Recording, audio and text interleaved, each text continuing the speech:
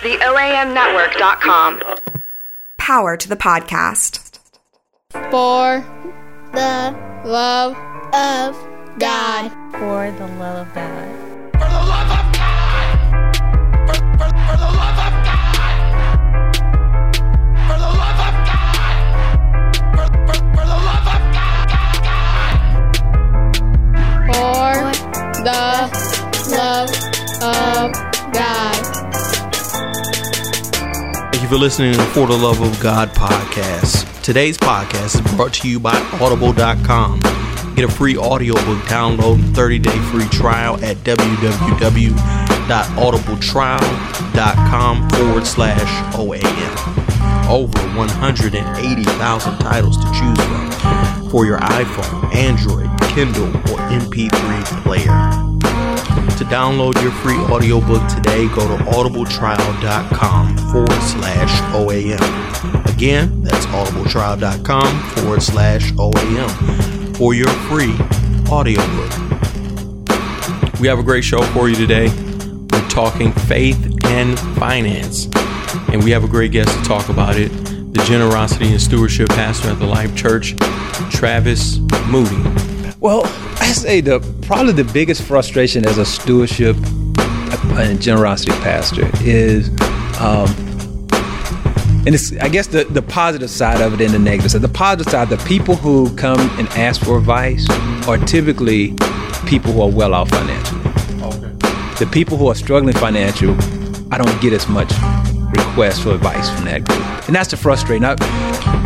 Stay tuned after the episode to hear a bonus clip from our sister podcast in the OAM network, The Rockcast.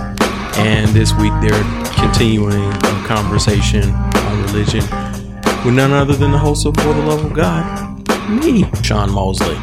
Enjoy the show. For the Love of God, we're here today at the Life Church of Memphis, 1800 North Germantown Parkway, the Cordova campus, with Travis Moody, pastor of Stewardship and Generosity. He's also president and founder of the Loma Group. It's a consulting organization providing strategic stewardship and faith-based financial coaching to churches, individuals, and organizations. He recently started a blog, Travis Moody Senior. That's travismoodysr.com. Well, a great blog I was looking at. And he also has a book out and one to come. The first book is Financial Breakthrough, God's Plan for Getting Out of Debt. And the forthcoming book, Winning, A Guide to a Life of Peace and Purpose. Thanks for being on. I appreciate it. Thanks for having me on. So let's start off with, are you from Memphis? Yeah, I'm a native Memphian. Grew up in South Memphis. Went to Hamilton High School. Hey. Yeah. Hamilton Tigers? No, Wildcats. Oh, I was close. Yeah. Were you raised in religion or raised in a specific type of? Yeah, I grew up in a Christian home. Went to a Baptist church growing up. Both family very involved in church. Also born and raised in church? Yes, born and raised in church. Who are the important people in your life? Obviously, my parents, very impactful. I grew up with a great family, great father and mother, both in the household. A lot of great uncles, coaches, played sports, coaches at Hamilton, coaches in college, and just a lot of great men who've just coached me through life. So what is a stewardship and generosity pastor? Yeah, that's a good question because there's not a whole lot of us in Memphis. Yeah. But basically, my role is to help people that attend our church really just become free of their financial worries. There are a lot of people who are just stressed out about money, whether it's debt or just worried about their jobs or not having enough savings. And so my role is how to help people become financially free and give them resources to make some of the major financial decisions that they make. How to buy a house, buy a car, all those things. Okay, so is that a big problem in the church? Because you have some preachers, or there was a season or a time when people were name it and claim it, and you can have all of these things, and it just seemed like they try to make it seem like it was just magic or whatever. And as long as you came to church, you were going to have all of these types of things. Well, I mean, the reality is 80% of people worry about money all the time. 80%. So, if 8 out of 10 people are coming and sitting in the pews worried about money, then we got to do something about it. We got to help them. I mean, our role as pastors and leaders is how do we help people? And that's a big problem if 80% of the people are falling into that. Yeah. So do I have to come to the church to get the same leadership and advice? No, we have classes that are open to anyone. Awesome. And we try to help other churches as well. We just really want to figure out how do we help people become free to do what they have in their heart to do. And money seems like a big stumbling block for a lot of people. So what got you started in stewardship? That's a great question. I actually got into it because I was struggling myself financially. Okay. And I guess in 2000, my wife and I were struggling financially. We had, we were living in Seattle, moved to Atlanta. I had finished my MBA, got a Duke MBA, and I was working for a company where I was working in mergers and acquisitions. I was buying companies and selling companies. And I had an idea that, man, I can do this for myself. So I found a company to buy in Atlanta and put together a deal to buy this company. And I bypassed all of the signals and signs from God saying, this is not what I want you to do. But I said, God, I got money in my pocket and I got an MBA. I got this. And so we went after this deal. Long story short, at the end of it, we spent all our money in it. We had over $100,000 in debt. And on top of it, we had bought this huge house in Atlanta that now we couldn't afford. And so here we are going from a pretty good financial situation to a bad one within months. So we got into it, and I'd been going to church all my life and hearing how God was going to bless me and things were going to work out for my good. And here I was struggling financially. Yeah. So I went to I was embarrassed. I was ashamed. And it was it was the first time I had a conversation with my wife, and first time I saw her cry because of something I had done. So I felt like I was mad at God I went a year struggling with why it happened to me. And, and my wife suggested that we go to this class to learn about finances. And I was thinking in my mind, why do I need to go to that class? All they're going to do is tell me I need to tithe. But I went to that class and I found out that even though I had a Duke MBA, I was managing millions of dollars. I was even the head of the finance committee at church. I had been in church all my life, and I knew nothing about money from God's perspective. I only knew it from the world's. I thought, if I give God 10%, the other 90% is mine to do whatever I want. Yeah. And I found out that's not true. And no one had taught me how to handle the 90%. And that is what got me in trouble. And so that's what we do is if you can't manage the 90%, the 10% is always going to be a problem if you can't manage 90. So, what is the difference between, like the 90% is mine? Right. What's the difference? How am I supposed to handle it God's way? All of it is God's. Okay. So our job is to be a good steward over what he gives us. And so that means, making decisions on how to buy a house, which car to buy. All those things that's the 90%. Okay. And so if you make a bad decision on buying a house and a bad decision on buying a car, and a bad decision on student loans and debt and credit card, if you're not taught, if no one is teaching you how to make those decisions, obviously you're going to struggle with the 10%. Okay. So I guess what I'm trying to say is, let's flip it. What's the world's view? Like buy. The world's view, the world's priorities are this: is let me spend money on what I want. I want to shine. Yes. I buy the biggest car, biggest house. Yeah. And then I borrow more. Okay. And Uncle Sam takes his, and if I have something left over, I pay my debts. In the back of my mind, if I'm and with the world's priorities, I'm thinking if I had more money, I would save it. Yeah. And if I had more money, I would give it to the church. But that's the world's way. And God's way is very different. God's way is you give first. Okay. It says to honor the Lord from the first, and then you save. That's God's way. You give and then you save. You pay taxes. It says give Caesar what belongs to Caesar. and then you pay your debts. You owe no man but to love him, and then you're free to spend what's left. Okay. But see, most people are like, if I do that, I won't have enough. And that's true. Yeah. You never have enough because your wants always be bigger than the money that you have. Okay. So how did you come out of the massive debt that you had? So we went to that class and we put together a plan, and we were able to pay off $100,000 of debt in 3 years. Awesome. Yeah, we were paying over $1,200 a month in just interest alone. And so we had an extra $50 to put toward the principal of the debt. So we were looking at our situation and thinking, man, $50, it's going to take us. It should have taken us 22 years to get out of it. Yeah. But man, we were able to pay off in 3 years. Mm-hmm. Well, we found that, man, when we follow God's principles, I mean, it's really practical principles of managing money, then it gives us a life of freedom. Mm-hmm. And if we had continued to follow the world's way, we would still be paying off that debt. So what are some of the sacrifices you had to make in order to get to that point? Well, there were a lot of them. We ended up downsizing our home. Mm-hmm. We ended up, I spent a period where I was taking my lunch to work instead of going out to eat. My wife was a stay-at-home mom. She continued to be a stay-at-home mom during those times. We thought that was something that was important for us. But man, we just sacrificed. We had to stick to a budget. Where people who worked for me were making a lot less. They were going out to eat for lunch. I had to stay in. And that's a small sacrifice when you think, man, now I'm free. Mm-hmm.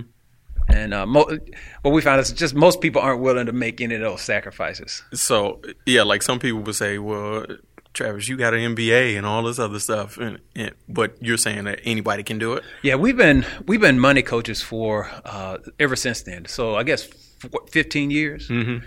And we've never seen anybody who's followed these principles take longer than 3 years to get out. Mm-hmm. Now we've seen a lot of people not get out of debt, but I mean, regardless on what income you have, we've seen people, if you stick to it, it shouldn't take more than 3 or 4 years to be debt free. Awesome. I want to be debt free. You can be. Okay. But that's why we do this, man. It is not fun. Being in debt is not fun. And the trick is we think we're increasing our lifestyle. Mm-hmm. And we're thinking we're making our life better by going into debt, only to find that lifestyle controls us. Yeah, it dictates what we do. It dictates what time we get up in the morning. It dictates what we do all day long. It tells us where to go. And money is not a good master. Yeah, borrower is a slave to the lender. That's exactly right. Yeah. So why is tithing and giving important? Like, somebody can be in debt and say, I mean, maybe it's important for me to keep that 10% or that whatever I would have gave for myself, and I can pay off this debt even faster if I just keep my 100% and we holler at God later. Yeah, that's a good point. I've heard a lot of people do that and say that. Again, I've been a coach for 15 years. Uh-huh. I've never seen anybody get out of debt that way. Okay. Not once has a person got out of that. I've seen a person get out of debt that mm-hmm. way. Yet, when people put their faith in, okay, I'm going to follow God's plan, I've not seen one of them not get out of debt in 3 or 4 years. Mm-hmm. And so yeah, I usually tell people it's just a matter of who you trust. If you trust that you can manage, you can do better with 100%, then don't tithe. Is it like a discipline thing or something like that? Well, it's more of a priority. Mm-hmm. It's like, I mean, who are you putting your faith in? Okay. See, for a long time, I put my faith in me. I'm thinking, okay, I got a degree, I have money. I got this, mm-hmm. and I had to learn that I don't got this. I had to put my faith in following up in God's plan. Mm-hmm. So another question I have is, why is tithing 10% when there's I don't believe there's anything in the New Testament that says that it should be 10%. And there's other religions, I don't think, I was talking to a Jehovah's Witness yesterday and they were telling me that he may have been wrong, but they were telling me that they don't tithe, and I was talking to an imam from Islam, and they were telling me they only give their minimum is 2.5%. Right. Why is it that Christians are 10%? Well, first of all, the term tithe means 10%. Yeah.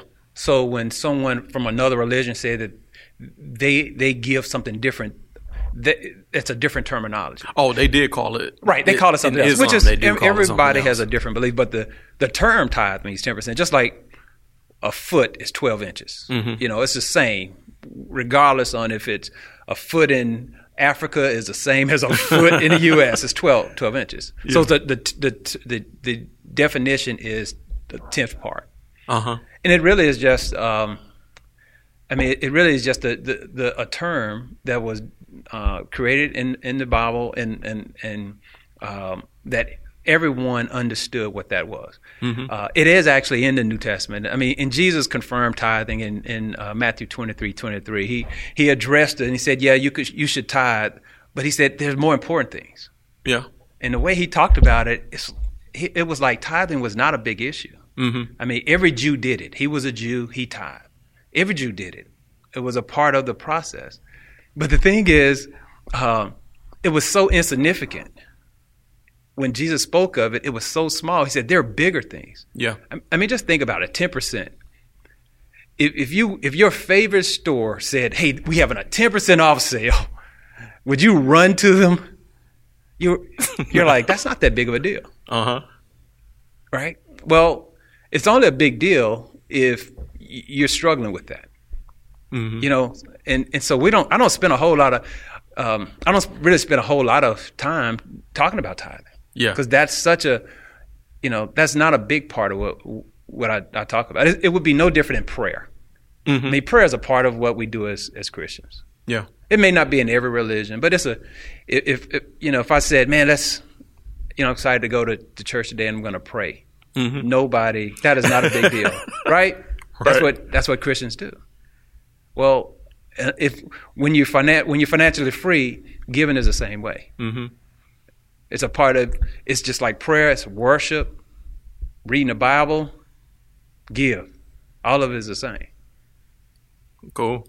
So I know like the Life Church is like big on doing things. I know you guys have a food ministry that you give to kids who may be missing meals and things like that. And there's a lot of things that you guys do. If I pay my tithes, does that exempt me from service? Like I'm given to the church to help them serve. Does that exempt me from any type of other service? I don't understand the question. So, some places, some people look at there's your giving and then there's your actual service. Right. Putting your hands to the plow. Right. Does my tithing exempt me from doing some service? Okay. So, I guess the reason I didn't understand the question, it would be like... It's because it's so alien to you. Yeah, it would be just like you asking me, am I exempt from praying? But some people would say, like, I don't need to give to the hungry, or I don't need to do anything extra because I pay my tithes. I give to the church. Well, here's the thing is we don't give out of obligation. Just like we don't pray out of obligation, or we don't serve out of obligation. We give because we feel we get to do it. It's a privilege for me to be able to partner with God in doing what He's doing in the world. Meaning, if we're feeding kids, it's a privilege for me to feed kids. It's a privilege for me to serve. It's a privilege for me to be able to help churches, and it's a privilege for me to give. We don't have to give. I don't give out of obligation, and I think if you did, that wouldn't be freedom. Yeah. And that's what we're trying to do is help people become free. Financially free, free to serve, free to fulfill the purpose that God has put in their heart. Well, you can't do that when you're in bondage. And so that's our whole thing is how do we help you live a life of freedom? Awesome. So what does a life of freedom look like? Yeah. Well, financially it would look like you're not worried about how you're going to pay your bills. that's what financial freedom is. You're not worried if you lose your job. You're not concerned about how you're going to continue the next few months. Okay. That would be freedom. You're not worried about what you're going to feed your kids, how are you going to live. That's a place where we hope that people would get to. So what's the first thing that someone needs to know about being financially free? Or like what is the goal that they should look forward to? Like if I wanted to pay off my house, right, we may look at this thousands of debt, but sometimes it may be too big for me to look at it like that. In practical terms, the first thing that we coach people to do is to build at least $1,000 for emergencies. Okay. The second thing is, and these are probably work together, is you have to have a written budget to follow that's balanced. So those are the two steps that we're like, okay, if you don't have a budget, you're not going to be financially free. Okay, if you don't have money set aside for emergencies, you're not going to be financially free, because the minute something happens, you're going to be in trouble. Okay. So those are kind of the first two steps, even before starting to focus on paying off debt. If you don't have, you got to have a budget that you're following and money set aside for emergencies. Okay. All right. How in depth does that budget need to be? Like some people may say, I know what I spend. No, it's not good.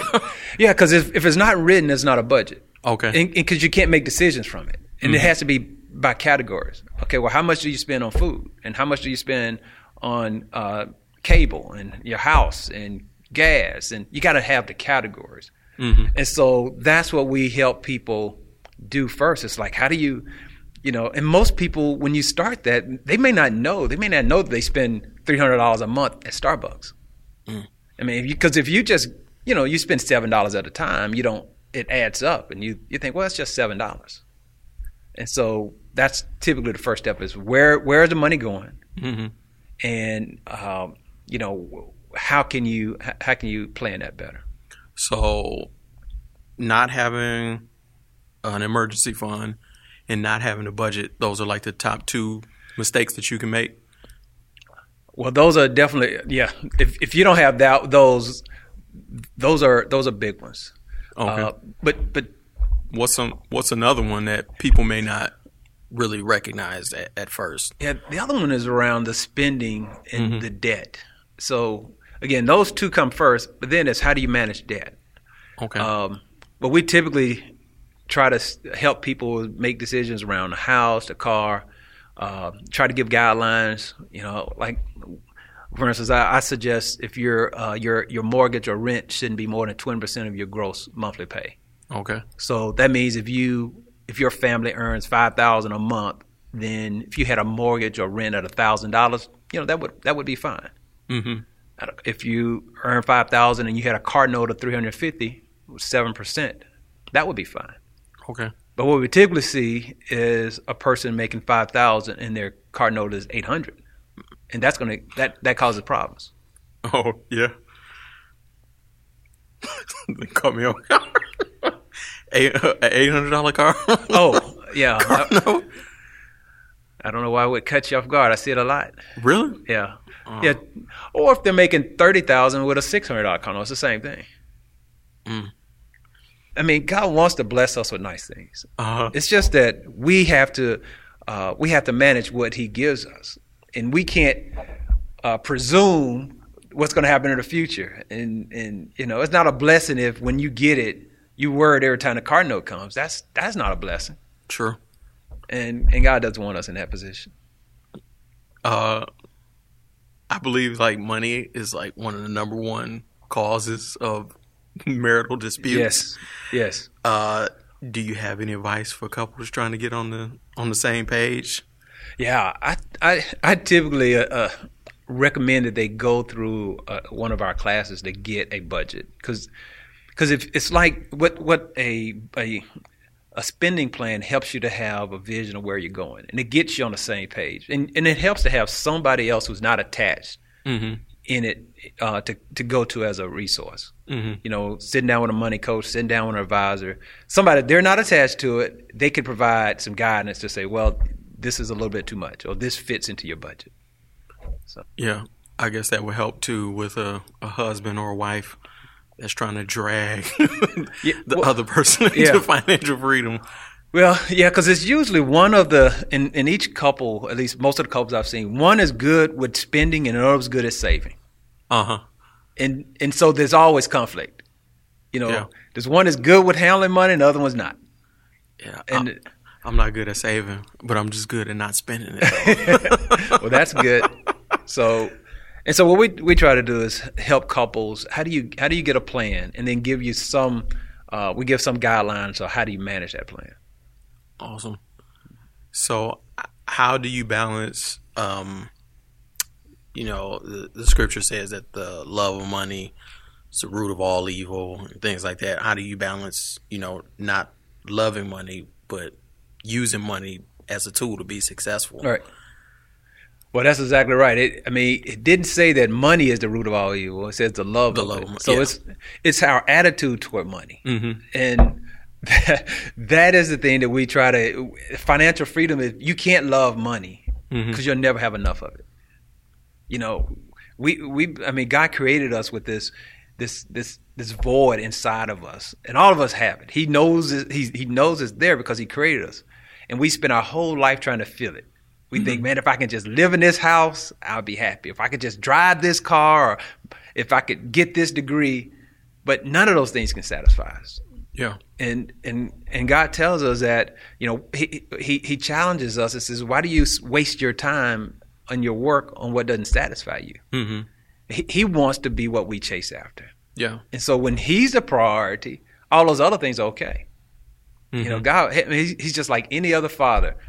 Fathers love to bless their children. Mm-hmm.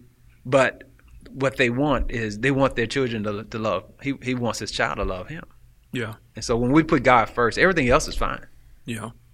I think it's the scripture that says that don't set your affections on things above, not things below. And something else about things that thieves can steal and moths and it can rust. That's exactly right. Yeah. In any time people who are not financially free, it all of the concerns about finances and money and how the church and it all boils down to them having a love for money. Mm-hmm. If you boil it down to, why are you? What's the question? Why are you concerned about, the tithing and all these things? It's like it's because I love money.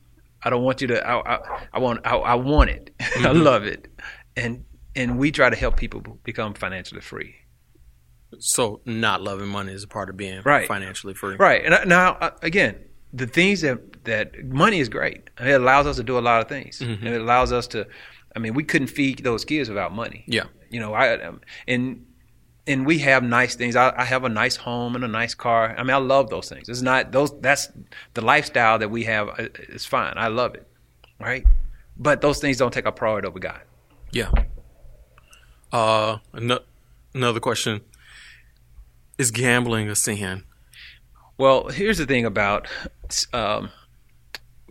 gambling or anything that the Bible encourages us not to speculate on highly risky investments. Okay. It talks about the,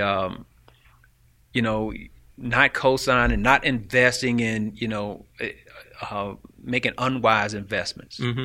And gambling, if the odds aren't very good, working in our favor. They're not. Right. So the Bible talks about making wise investments. Mm-hmm. And wise investments is, there's scriptures that talk about diversifying your investments. Mm-hmm. And so it wouldn't even be wise for you to go out and buy 1,000 shares of any company stock. Because if that's all that you're investing in, that wouldn't be very wise. What the Bible is saying is you ought to diversify over six or seven, 8 different investments. Mm-hmm. That's a good investment. And so that's what we encourage people. People come to us all the time about investment ideas. I got this deal here this guy's presented to me. It's a no-lose situation. And I'm thinking, there's no such thing. And so really we just try to encourage people to make wise investments. And that's part of our role. That's part of my role as a stewardship pastor is how do I help people not only teach them about what investments are about, but how do I help them be able to process those decisions on their own? Great. So the name of the show is For the Love of God. You can interpret that two different ways, as either joy or something that frustrates you. Is there anything that frustrates you with religion? Well, I say probably the biggest frustration as a stewardship and generosity pastor is, and it's I guess the positive side of it and the negative side. The positive side, the people who come and ask for advice are typically people who are well off financially. Okay. The people who are struggling financial, I don't get as much requests for advice from that group, and that's the frustrating. I love, I mean, people who are business owners and they're want to make a decision and they want advice. Or how do I do this? Or they're asking great questions. I love that as a part of my role because I love dealing with the people who are financially free and wealthy. But man, there's so many people who are struggling financially that need the same advice that don't reach out for it. Mm-hmm. I mean, we have a class coming up June 8th starting, and typically the people who come to that class will be people who are well off financially. Okay. The financially free people are always asking, they're always learning, they want to learn more about finances. That's probably why they're financially well off. Yeah. But the people who are struggling as much, I typically don't, that person doesn't reach out as often. Yeah. Sometimes I grew up poor, and so sometimes when it comes to finance, it's just like out of sight, out of mind, and I don't have to worry about it. Is that something that you see a lot? Like people, they just want to, let me just ignore this.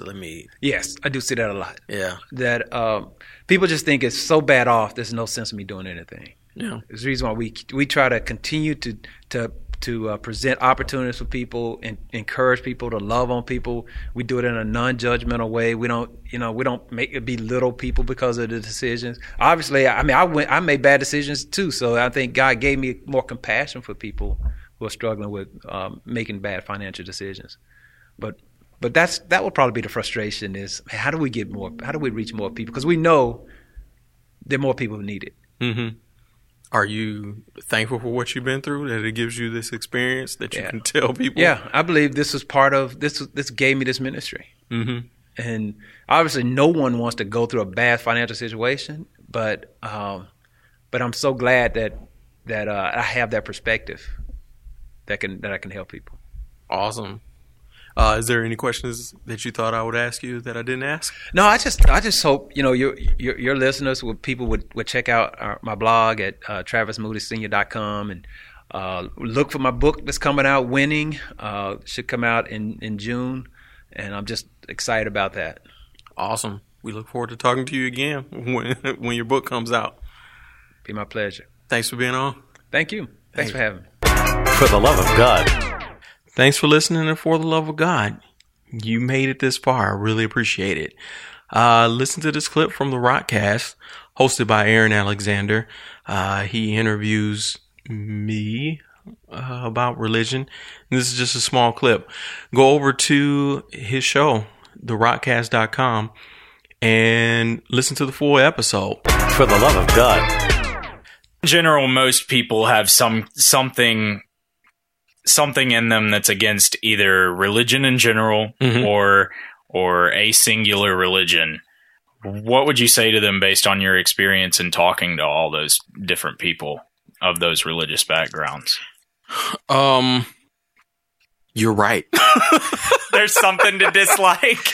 Yeah. Religion is not,